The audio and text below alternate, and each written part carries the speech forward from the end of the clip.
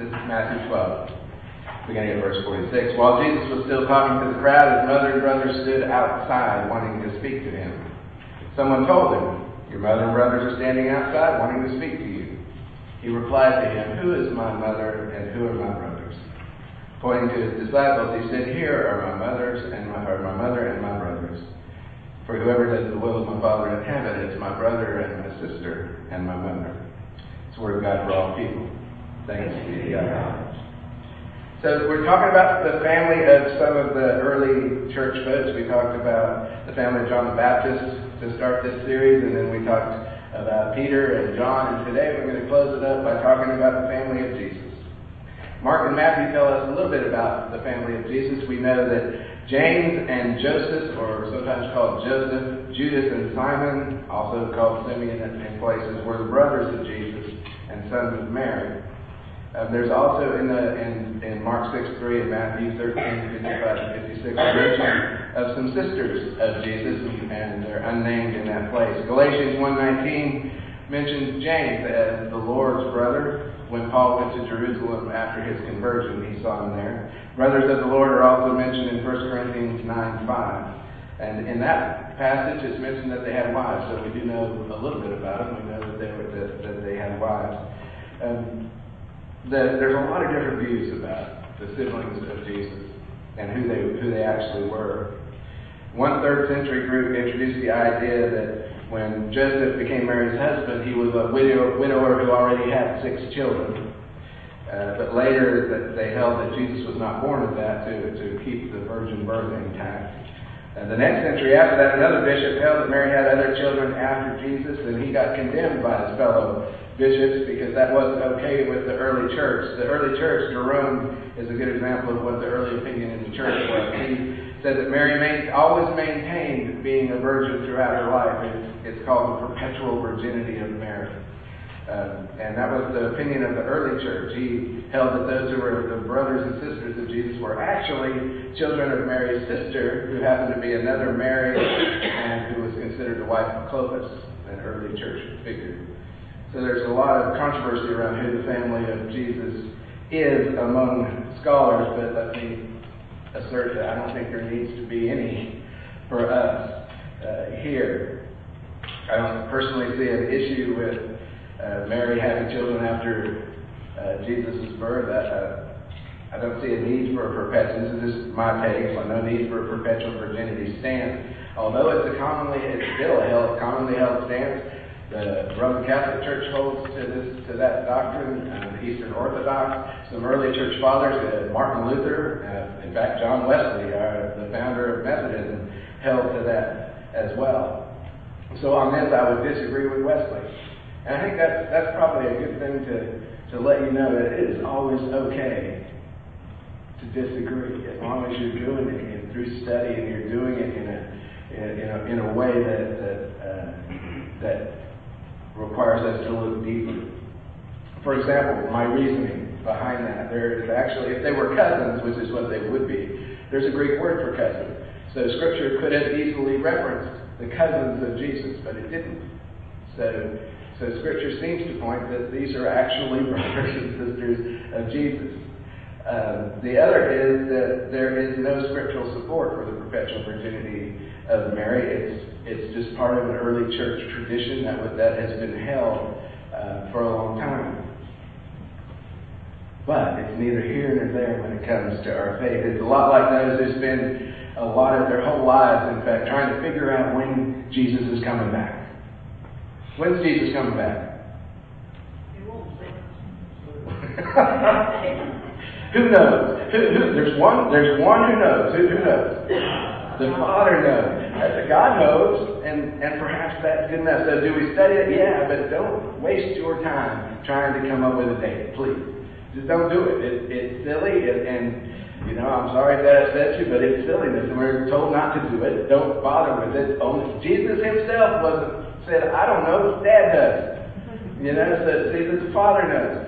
So maybe that's good enough when it comes to that type of thing. The thing that we can really do nothing about? Do we study? Again, study. I'm not saying don't study. I'm saying don't get so wrapped up in some of these things that you end up like some of those guys who predict the end and it's wrong. And we're not called to that. We're not supposed to do that. Study, but don't go there. So what does that mean for us this morning? What were Jesus' siblings, the children of Joseph and Mary biologically? God knows. I don't really need to. Was Joseph married? Would they come from a previous marriage? Well, I guess that's possible. I don't have any real evidence to that. Does any of that make the siblings less brother and sister? No. No, these are half-brothers, half-sisters to Jesus. So Jesus' family of origin on earth consisted of these folks. Joseph, his stepdad, Mary, his mother, James, Simon, Joseph, and Jude were his brothers, and sister 1 and sister 2. So we know that. That's that much we have a good idea of. See, we have at least a few scriptures and some early church writings and traditions that give us a little more information about the men. I'm sorry, I mean, they didn't keep really good track of y'all way back then. All of them became part of the early church. In fact, James became a leader in the church. His brother James, he was known as James the Just. He was the bishop of Jerusalem. We know he was martyred. He was stoned to death in 62 A.D. Simon may have been, we're not clear on a lot of him, but he may have been the Simeon of Jerusalem or Simon the Zealot. We're not sure. Tradition holds that he was martyred. Jude wrote the Epistle of Jude, so we have just a little bit about Jude, and is connected to Jesus pretty clearly, as he is known as the brother of James, and James is connected. So you see how all of this kind of comes together. Joseph, I didn't find much at all about Joseph, so I don't have much information on that particular brother. Didn't find any consensus on who he was. The sisters, there is some speculation of one was named Absalom, and one was either Mary or Anna. That has to do with the Salome that was at the cross. And was she the sister? But that's unclear. What we do know is, though, that the family of Jesus struggled with who he was. They had a hard time kind of understanding what he was trying to do. So to that end, I want to read another version of our passage today. One of the great things about having 4 Gospels is it gives us vantage points. So we got to see a little bit earlier from Matthew. This is what Mark wrote. It's Mark chapter 3, verse 20. Then Jesus entered a house, and again a crowd gathered, so that he and his disciples were not even able to eat. When his family heard about it, they went to take charge of him, for they said, "He is out of his mind." And the teachers of the law, who came down from Jerusalem, said, "He's possessed by Beelzebub, by the prince of demons. He's driving out demons." So Jesus called them over to him and began to speak to them in parables. "How can Satan drive out Satan? If a kingdom is divided against itself, that kingdom cannot stand. If a house is divided against itself, that house cannot stand. And if Satan opposes himself and is divided, he cannot stand. His end has come. In fact, no one can enter a strong man's house without first tying him up. Then he can plunder the strong man's house. Truly, I tell you, people can be forgiven all their sins and every slander they utter, but whoever blasphemes against the Holy Spirit will never be forgiven. They are guilty of an eternal sin." He said this because they were saying he has an impure spirit. Then Jesus' mother and brothers arrived. Standing outside, they sent someone in to call him. A crowd was sitting around. They told him, "Your mother and brothers are outside looking for you." "Who are my mothers and brothers?" she asked. Then he lifted their feet in a circle around him and said, "Here are my mother and my brothers. Whoever does God's will is my brother and my sister and my mother." And that brings us to, who is Jesus' family now? Louder, because you're right. We are Jesus' family now. We are the body of Christ. He welcomes us in. He brings us into that family. And that's why we may not get along all the time, but we're going to love one another regardless, right? We're going to work together as best we can. Rudyard Kipling once wrote about families, "All of us are we, and everyone else is they." Family is we, and everyone else is today, I'm going to talk a little bit about insiders and outsiders in a little while. A family shares things like dreams and hopes, goals, possessions, memories, smiles, frowns, sadness, and joy. The family can be and claim held together with love and respect, mutual respect. It can be a shelter from the storm, because the world is tough.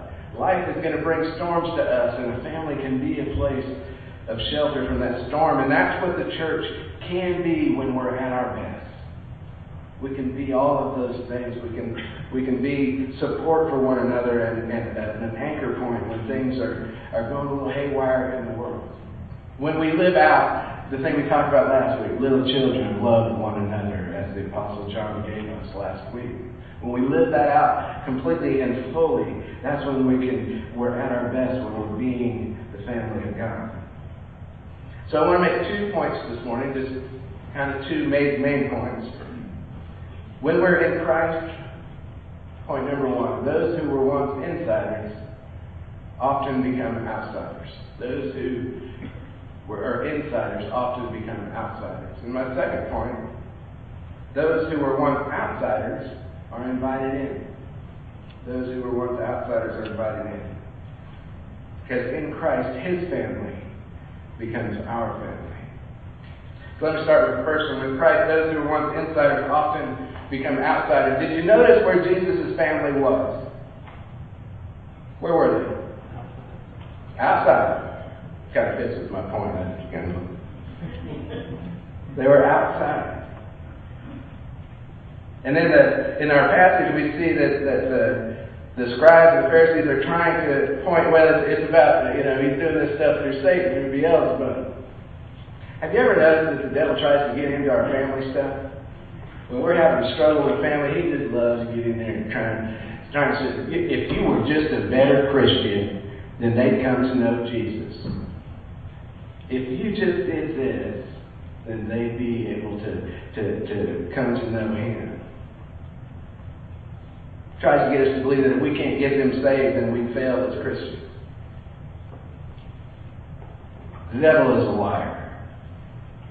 The father of lies. If you wrestle with anything along those lines, like, I just need to do something better to get my family right with God, I'm sorry, you can't control your family. Live your life fully for Him. Be an example, kind of like we talked about last week, an example for Him, and then trust that God will move within that. And what's also great about that is, about our passage today, is that if Jesus could have some family problems, and we have some family problems, that's pretty good company, I think. So if He can and we do, maybe that's okay. Maybe our expectation needs to not be that we're going to get it just perfect, because we're not. If His family was truly supportive of what He was doing, where would they be? Inside, right? They'd be in the room. They would have been doing something to support Him, and yet they weren't. They were outside. They really believed in Him. They wouldn't not only have been inside, they would have been helping Him. They'd have been helping Him to deliver this message. If someone tells them your mother and brothers are outside, they want to talk to you. Now, as we talked about a little while ago, His family does come to know Him after the resurrection, but at this point, that's just not the case. That's just not the case. During Jesus' preaching and teaching ministry, we don't have any clear evidence that any member of His family fully understood who He was, that He was the Messiah who had come to save the world, to give us salvation and eternity with Him. And Matthew doesn't give us the reason that the family came, but Mark does, and I find this just really intriguing. His family apparently went out from Nazareth to Capernaum, and this was not, this isn't hop in the car, and come out. They went from Nazareth to Capernaum to see Jesus. They heard reports of the commotion that Jesus was causing in His ministry. They wanted to take control of Jesus and alter what He was doing, because they thought He was out of His mind. They thought He was crazy. So they wanted to change that. So they went to fix it. Right? That's my brother Jesus. There He is again. Let me go fix it. They didn't want to speak to Him because they believed in Him. In fact, they didn't believe in Him. And that's why they went. And they are the ultimate insiders, right? This is the family of Jesus. Insiders often become outsiders, and perhaps that should give us pause as the church. I've been in the church most of my life. I am an insider. What do I need to think about around that? But my second point is beautiful as well, is that outsiders are invited in. Jesus got right down to the heart of the matter. He talks about how do we define a family. He shows no disrespect in his actions or his words to his family, but he would not abandon the work of the kingdom for their sake. He would not. He wouldn't set aside. He went out to talk to them after he made his statement, but he didn't set aside, okay, I'm going to come with you and I'm going to stop pushing against the religious hierarchy of the day. I'm going to not do that anymore. He said, no. I love my family. But I'm not going to let them stop me from being about the business and the work that I'm here for. In fact, he sees it as a teachable moment as he illustrates who his true family is. And he does it with a question. Who's my mother and who are my brothers? An answer. Here are my mother and brothers, as he points to his disciples. And an explanation. Whoever does the will of my Father in heaven is my brother and my sister and my mother. So he answers them with a question, an answer, and an explanation. And he says, this is what I'm about. This is it. He's not going to be deterred from what he's here for. He was on a mission, it's a messianic mission, and he was not going to be pulled away from that, even if it disrupted some biological loyalty. The Lord invites the entire world into his intimate family. He invites all to come. Anyone can enter his spiritual family just by trusting in him, by turning from the old to become new. He didn't come to abolish family. In fact, he later upholds that the law demands children to honor their father and their mother, and he came against a lot of the traditions that allowed loopholes in that law. But Jesus does demonstrate the preeminence and the need for a commitment to him and to the kingdom of heaven, which places people in a new spiritual family. And then he redefines family for all eternity with that last statement. Whoever does the will of my Father in heaven, this is my mother and my brother and my sister. I love that he included sister. Because as I mentioned earlier, back then that wasn't a normal thing. The rabbis, in fact, if you were a woman, you could not follow a rabbi. It was not allowed. Men followed rabbis. So he broadened things to include women as well. He allowed women to hang out with him. You see that through Scripture. See, with Jesus, any person, woman or man, young or old, Gentile or Jew, who responds to the gospel of the kingdom and believes on him for eternal life is his disciple. Discipleship is not defined by the rabbis or the rabbinic models of the day. It's defined now by a relationship with him and obedience to the Father. So we enter into a relationship with Jesus and we seek to obey the will of the Father. See, all means all to Jesus. It's not all except. It all means all to Jesus. And in Christ, his family becomes our family. When that happens, we get to receive the Holy Spirit. What a gift. Ever present with us. Many in here have gone through loss recently. And the Holy Spirit is that mender, that bringer of peace in circumstances where peace shouldn't happen, and yet does. The right person at the right time, saying the right thing, or doing the right thing, or just being present with 2 ears to listen. We're transformed by the power of the Holy Spirit. Without the Holy Spirit, our life tends to be self-centered. We tend to do things that we want to do and follow a guide that is of our own making. But with the Holy Spirit, our purpose becomes Christ-centered. Because it's not all about me anymore. Now it's about him. In fact, our marks of discipleship are based on this purpose, to be transformed. They're in your bulletin on that tarot down at the bottom. We pray daily and often when we worship weekly. We study Scripture every day, or a Scripture-based devotion. We get God's Word into us every day. We engage in service inside the walls and beyond the walls of the church. We have spiritual relationships and friendships that help both mentor us and we mentor other people. We give of our time, our talents, and our resources to the work of God in this place. There's 6 marks of desire. In fact, the vows that the Martins took are really, that's what that's about. Prayers, pray daily. Presence, be here. Gifts, your gifts are your talents.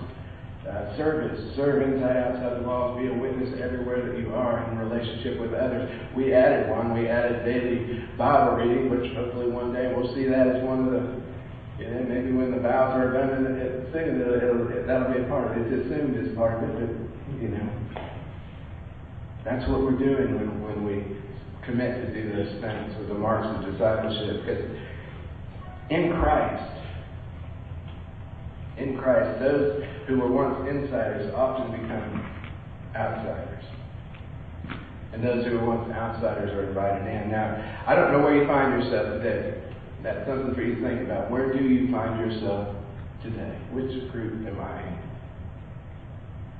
If you're feeling like an outsider, please know this, that God has His hand extended to you now, in this moment. He loves you completely. He offers you the gift of salvation, but He offers you the gift of His presence or the power of the Holy Spirit. He's inviting you in, but He's not going to force you in. He stands at the door and knocks, but He's not going to break down the door. He loves us too much to take away our free will, so He gives us that choice. He's inviting you in, and we're going to sing here in a moment a closing hymn. And during that time, and I don't often enough probably say what we do during that, but the altar is always open. The invitation is for you to come and to pray. And I hope that if you came into this place with anything in your life that you don't need to take it out with you, that you would leave it here, because it's representative of the altar of God, that you're leaving it at the cross and you don't have to pick it back up. If you want to commit or recommit your life, I'm up here every week. So, I'm more than happy to meet with you, to pray with you. Whatever it is, it's an opportunity for that as well. You are invited to come. Always. He has His hand out. If you've already accepted the invitation and you're in the body of Christ, accepted into the family. Now I want you to, just for a moment, take a look around the room. Take a look around. Your brothers and your sisters are here. These are your brothers and your sisters. Some of them are here for you. Some of them have gifts and graces and talents that are going to impact you. God's going to use them to impact you. But you know what else is beautiful? You're here for some of them. You have gifts and graces and talents that God wants to use to impact their life. That's the body of Christ, as we help and support one another. So love them, love one another, care for each other, encourage one another to become all that God would have us to be.